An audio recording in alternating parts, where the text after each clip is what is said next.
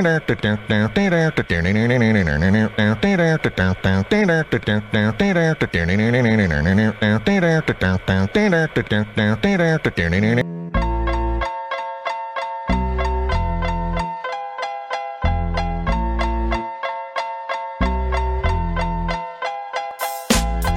is up, Red Bull fans? You are listening to the I Have Information that could lead to the rest of the referee from Saturday. Show the energy, drink, sucker, show.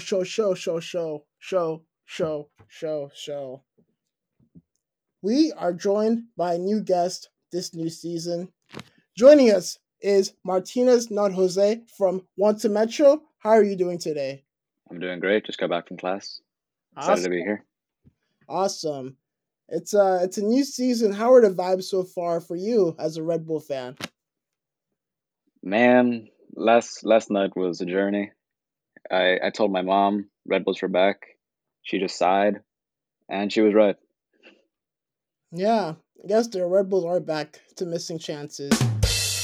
The New York Red Bulls lost 1-0 in Central Florida. I think it is Central Florida, to Orlando City.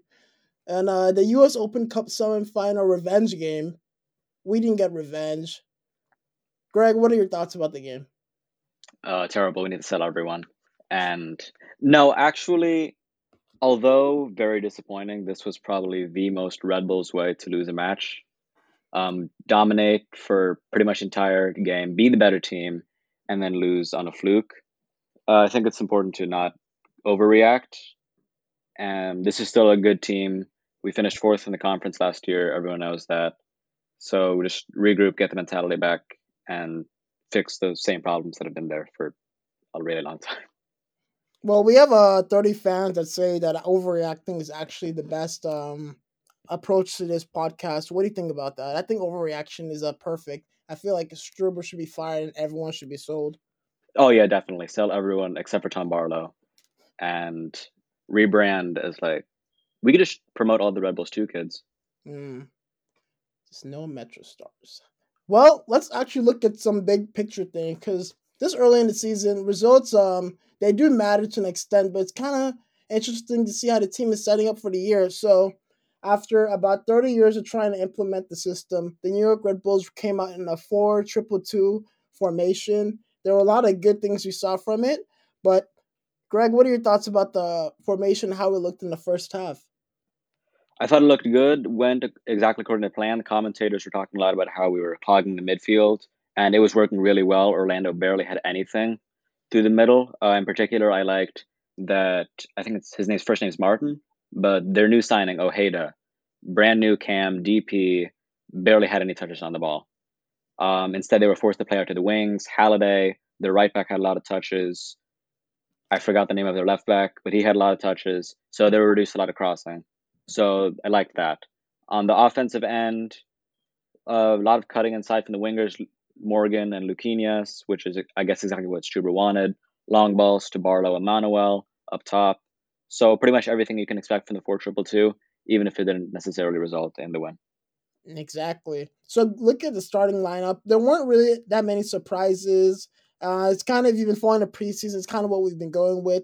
A player we probably missed definitely was Drew Yearwood, but Frankie Amaya, he had some good moments. We'll talk about that missed chance a little bit later, but I want to talk about a certain player, Mr. Andre Reyes, the wild card that is Mr. Reyes. So I'm not sure you remember. Do you remember the yellow card early in the game? Yes. Very funny. Do you remember the yellow card Tom Barlow got in the beginning of the second half? Even funnier. Greg, what are they seeing? Why are they blocking the keeper? I mean, it's partly a psychological thing, trying to throw up Gallese. He's been one of the best keepers in the league for a really long time. On the practical side, short term, you want to stop the counterattack, but it's more just getting in their heads, making the game physical right from the get-go. Both of those fouls were within the first 10 minutes of each half, so really just imposing yourself, saying, we're going to play a physical game. This is how I want to play the game. And 2 yellow cards, thankfully, didn't cost the team, but might have been necessary. Yeah, definitely. Well, the thing about it is that, Reyes getting that early yellow kind of changes the way you defend the rest of the game. And Reyes had a pretty good game, in my opinion. He was very physical. You can tell he's an old classical defender. He likes to defend. He likes to be aggressive.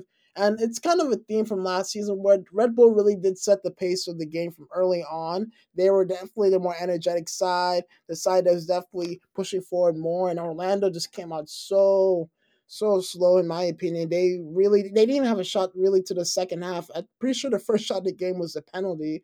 And like you It were was. saying earlier, Ojeda, it's kind of like that Pity Martinez performance from Red Bull Arena a couple years ago, where this guy is a DP and like he looks like a guy from a Sunday league team, and the guy just didn't create anything, and it's kind of goes credit to that midfield. Our midfield was really compressed. There was no space.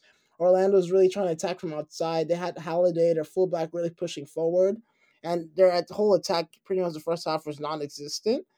But let's talk about some chances early in the game and some two forward interplay. So Tom Barlow and Elias Manuel, not clear chances. I think Elias had one clear chance, but they had really good connections. Tom Barlow having world class hold up play. What do you make about Barlow and Elias's connection in the first half? I mean, everyone on Twitter will know that I am a rabid supporter of Tom Barlow. Can he walk one over the top for Barlow? He does. Barlow hits it down.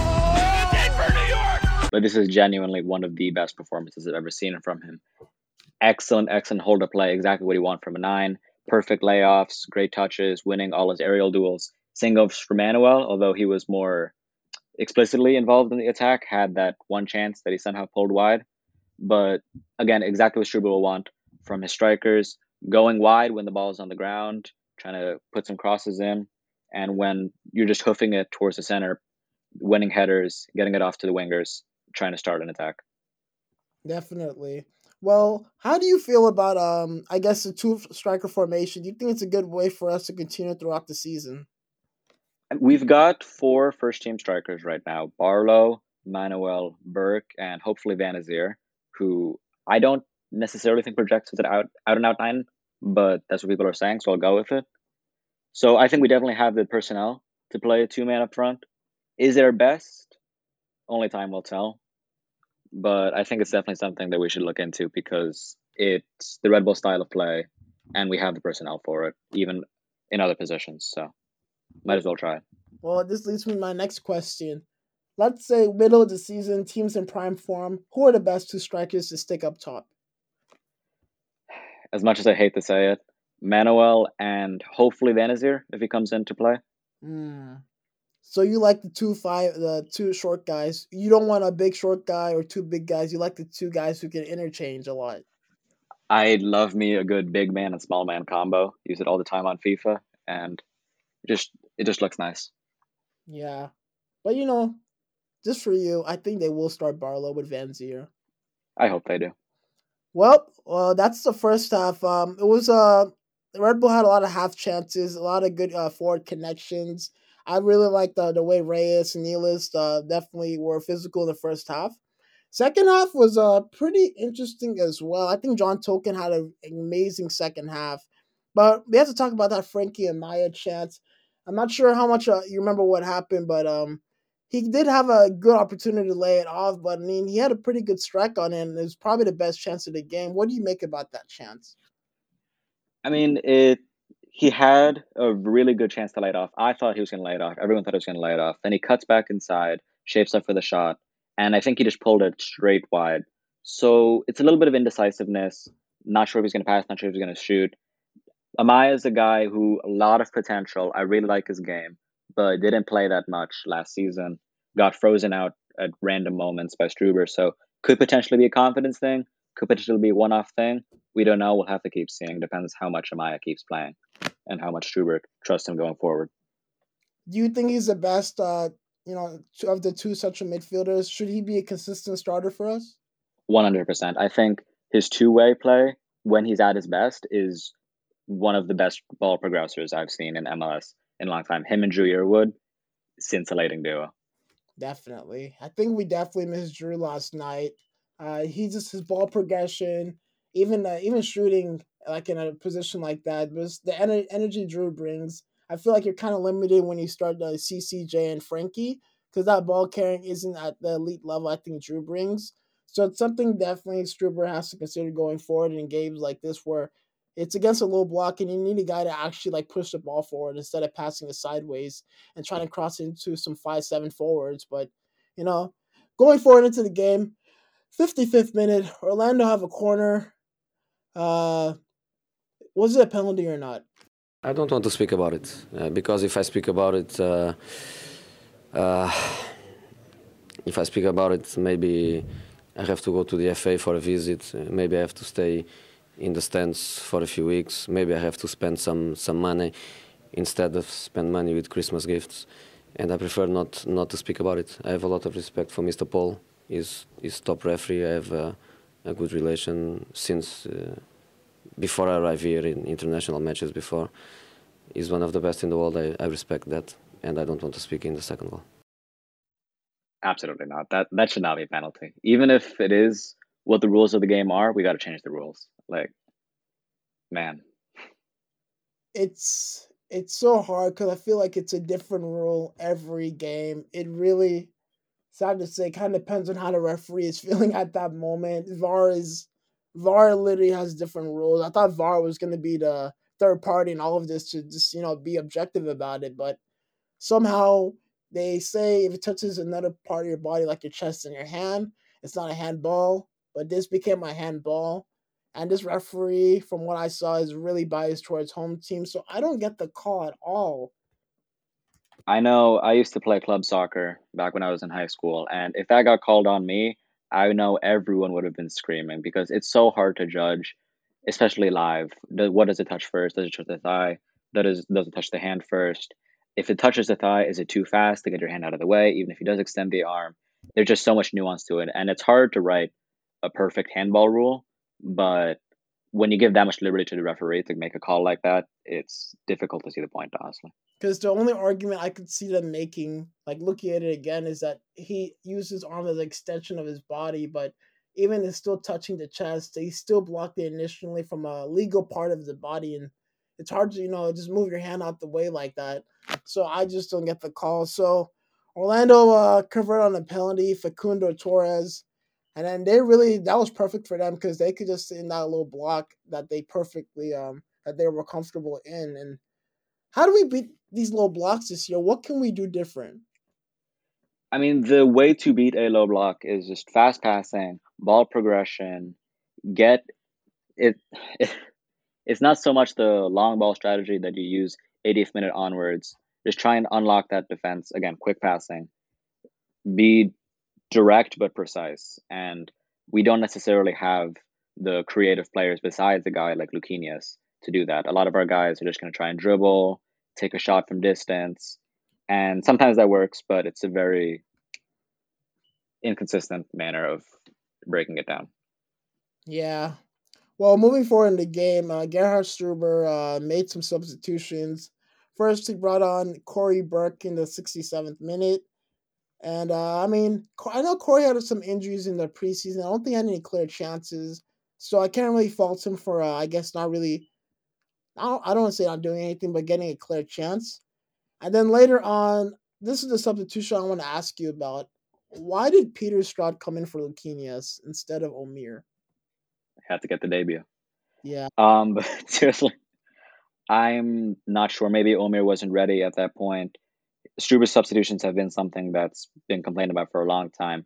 Not just the substitutions themselves, but the timing of the substitutions has been horrible. He didn't make his first one until the 68th minute I'm looking at now.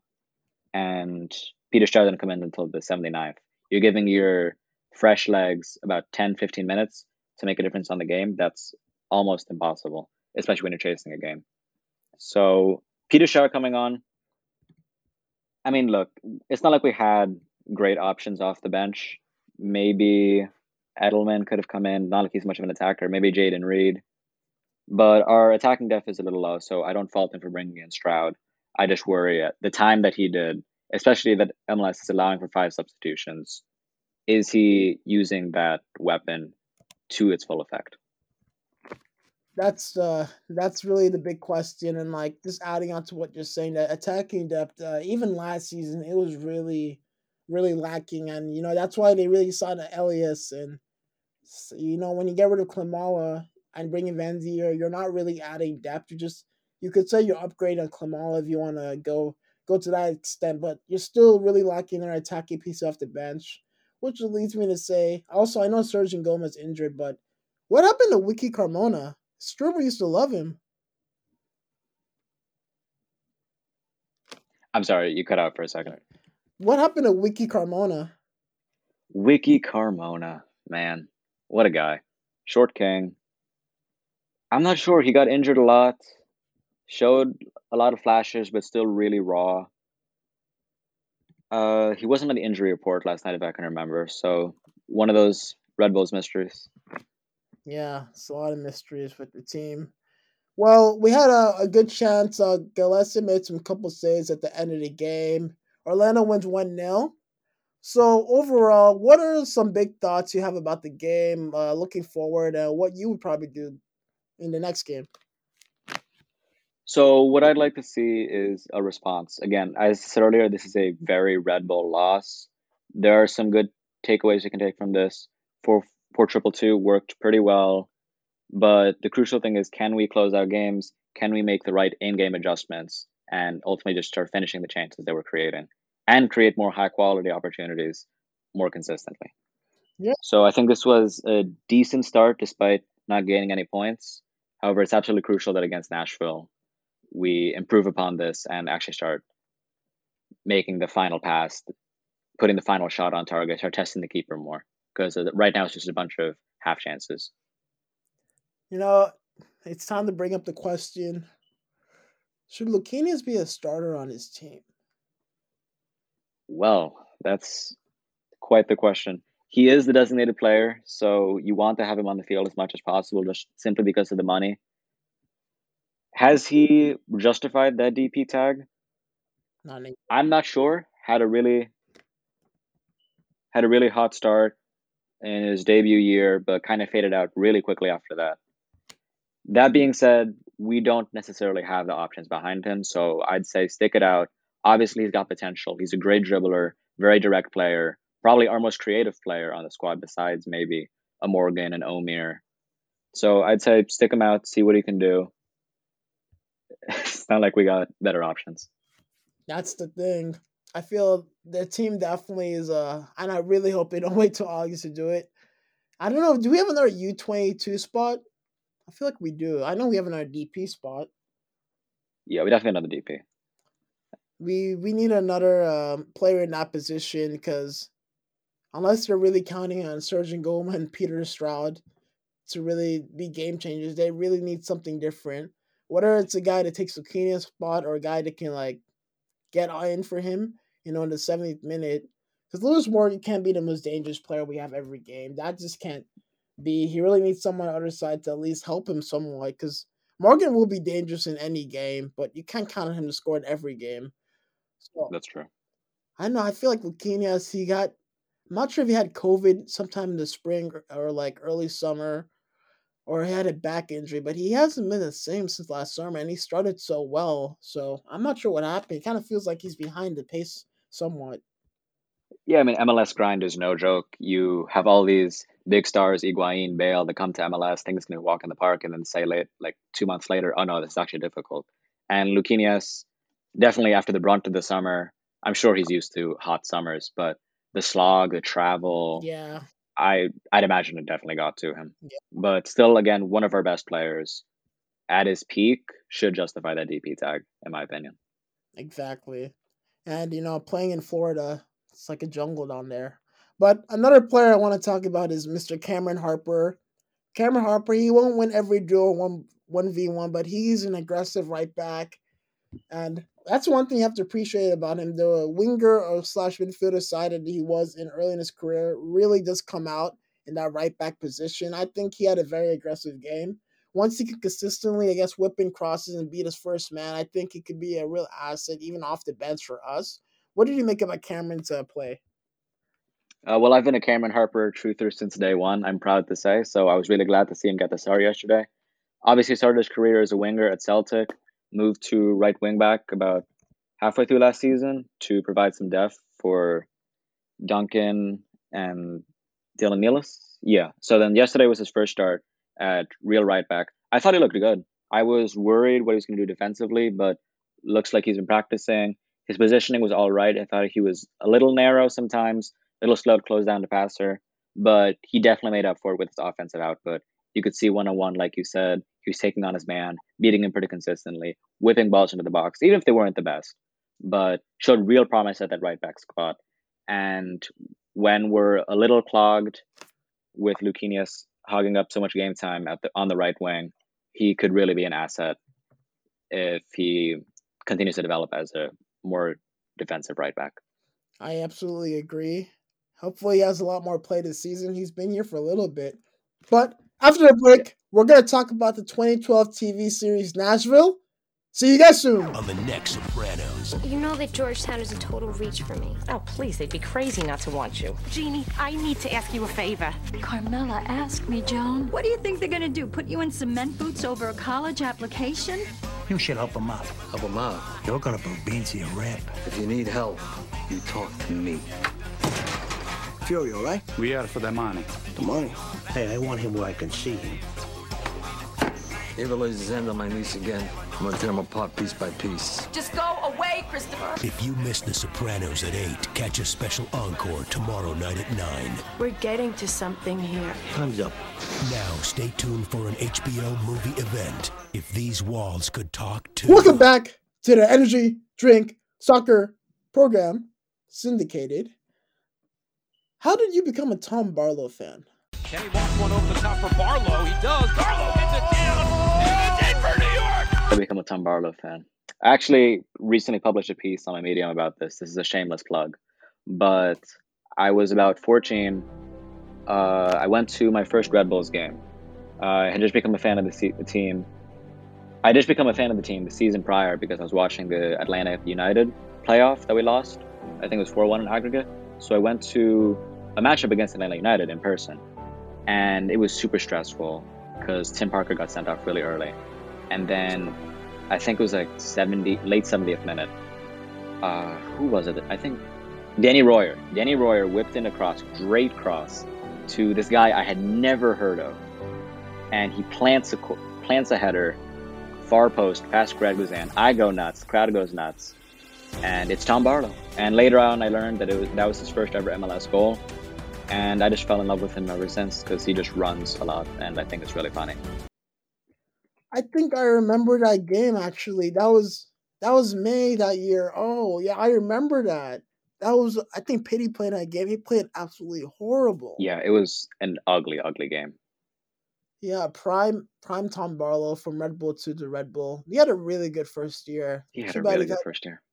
He had like 5 different coaches since then, but I really do feel that this formation is really set up for him because he's not going to be as isolated as he has been in past years, where our strikers have just been, since BWP left, they haven't gotten anything. They're just getting a free cardio session. It really does feel like that. Honestly, I mean, I feel like a lot of the times when Red Bull struggle, it kind of devolves into long ball city. I still shudder at the days when Danny Royer was playing up top. I think he's like 5'8", and we were just hitting long ball after long ball after long ball to the poor guy. He wasn't winning any duels. And it's just a shame what we've done to the lone strikers. But when we have played with 2 strikers back in 2020, 2021 with Klamala and Fabio, again, big man, little man combo. You got the big guy hitting nice layoffs to the little guy who can run onto them, take a shot. Works really well for a guy like Barlow, who's more than happy to provide the layoffs. And last time we saw some of that with Manuel. So hopefully he can develop a partnership with someone. Yeah. MLS put a team in Tennessee. What do you think about that? I keep forgetting Tennessee exists, honestly. I'm glad they put it in Nashville, though. That's the only city from there I actually know of. So let's play a game. Oh, no. The game is called Over or Under. And let's put a team in Nashville in 2020, or they started in 2020. The game is called Over and Under. I will say a statement about Nashville, and you will have to go with over or under. Are you ready? I'm legally not old enough to gamble, but I'll try. First question. The population of Nashville is 800,000. Over or under? 800,000? Yes. It has to be under that. How'd you know that? I'm actually a Nashville resident. You live in Tennessee? No, I just lied. Oh, that is one of the requirements to come in this show. Sorry. Next question. Over or under, or we could really say before or after. Nashville was founded in 1800. I don't think anything is real before 1800, so I'm going to say after. Oh, well, it said 1779. Huh. I wonder what side they were in the Civil War. Who told you that? Over or under? I'm not sure I should ask this one. The tallest building in Nashville is over 700 feet. Over. It's under 617. Wow. Is that big? Numbers don't feel real after 500. The second biggest building in Nashville is the Four Seasons. That's pretty funny. Last one, over or under. There are 3 professional teams in Nashville. Ooh. Okay, you got Nashville SC. Yes. And I can't name any other ones, so I'm going to say under. Correct answer is over. There are 4. Bonus points if you can name 3 of them. Well, can you give me the sports? There's a football team there. There's a hockey team. Good luck. And not there. The Tennessee Titans. Yes. I don't follow hockey. The Panthers or Predators? Well, this isn't a hockey show. This is a second division American soccer show. So let's talk about Nashville SC. They beat the other team yesterday 2-0. What did you think about, just how they played in that game and how they were last season in Nashville? So I actually had the privilege of watching the first half of that game, NYC Nashville. Thanks Apple TV. This is not sponsored. And Nashville looked really good. They have a really, really solid squad. Very USL-like. So like an MLS, Atletico Madrid. Have some great names. Daniel Lovitz plays for them. Did you know that? That's a beautiful name. That's a real throwback. They got Jacob Schaffelberg, Sean Davis, rest in peace. Teal Bunbury. This team would be amazing in 2015. They're amazing now. I mean, great names, great hair, but most importantly, great play. A really solid team. One of the best defenses in the league. The last time they were in the Eastern Conference back in 2021. So really strong defense. But attacking-wise, they're no slouch either. Had a pretty good attack last year that carried them all the way to the first round of the playoffs. And last night, I saw a lot of wing play from them. NYCFC were doing pretty good clogging in the midfield, but they were finding some really good outlets in Schaffelberg and their new guy, Pickall, from Houston. Just acquired from Houston this offseason. And they were dangerous, creating consistent chances. NYCFC, I don't remember watching them have a shot, and eventually ran out 2-0 winners. Pretty easy one. Yeah, they really dominated the game. They were great in the first half. And, they do have that bipolar syndrome of being in a different conference each year. But going back to what you're saying, their defense, ever since they came in the league, has been pretty tout. And, I mean, they have a defensive head coach in Gary Smith. And the guy who's really leading all is Walker Zimmerman, who scored the opening goal. Was leading that Golden Boot race for about 20 minutes. Great celebration, too. Yeah, exactly. He's probably the most dangerous player in set pieces. That's including strikers, midfielders, and all of MLS. He's an amazing jumper. He knows how to get his head on the ball. He had the misfortune of playing for the national team, but he's still an amazing player. So how do we get past his national defense? How do we take advantage of them? I mean, Nashville, they're gonna be resilient. They're gonna be tough. We've faced low blocks before, and Red Bulls have now looked good in possession. So it's gonna be a good litmus test to see how we can do with the ball at our feet. Because Nashville, like you said, Gary Smith, a very defensive coach, he's going to know what the Red Bulls' weakness is. So again, like I said, quick interplay, take shots when you have them, and try and play in behind. Hope for the best. Yeah, I really have to hope for the best. But The real game changer in Nashville is their reigning MVP, Mr. Hani Mukhtar. He came off the bench, so we'll see if he even starts the next game. Probably will. And you could just see his influence from immediately when he got on the field. He knows the league like the back of his hand. He's dominated in it. And, we're definitely going to be facing that low block with them. And it's going to be Hani and the counter with Schaffelberg and Picoult. How do we stop Hani Mukhtar from making us more depressed? Well, Hani Mukhtar is the kind of guy, he likes to drop in between the lines. Not really a 10, not really a striker. It's kind of like that whoever ends up starting this Saturday, tracking Mukhtar, make sure he doesn't have too much time to make decisions. I think we'll be all right against him. My real question is, can we stop the outlets that he does end up finding? And that's going to be the real question for New York, their wing defense. Dax McCarty, Alex Mule, Sean Davis. Why do all our players end up going to Nashville? Taxes. New Jersey taxes are crazy. Gotta live that southern lifestyle. Exactly. Wait, why is Alex Mule listed as a homegrown player for them? Alex Mule, I barely remember him. I've been told he was the running guy before Barlow was, so I'll always respect that. The good old Alex Mule days. Well, let's talk about our team, the Red Bulls. Would you go with the same lineup, even if Van Zier is ready to go, or do you try to ease in Van Zier, or pretty much, do you even want to see Van Zier start, or do you want to bring him off the bench? I think Van Zier is a guy you bring off the bench, even if he is ready within a week. MLS isn't a league where players typically start off well, especially in the Red Bull system. The pressing is so specific that he's probably not going to be completely ready in a week anyways. So I thought last night's lineup was pretty good. If Drew Yearwood is ready, maybe swap him out for Amaya. But I thought the starting lineup was good. Just a question of when we do make those changes, because we will need changes, because players are going to get tired. Can't sure make the right ones at the right times.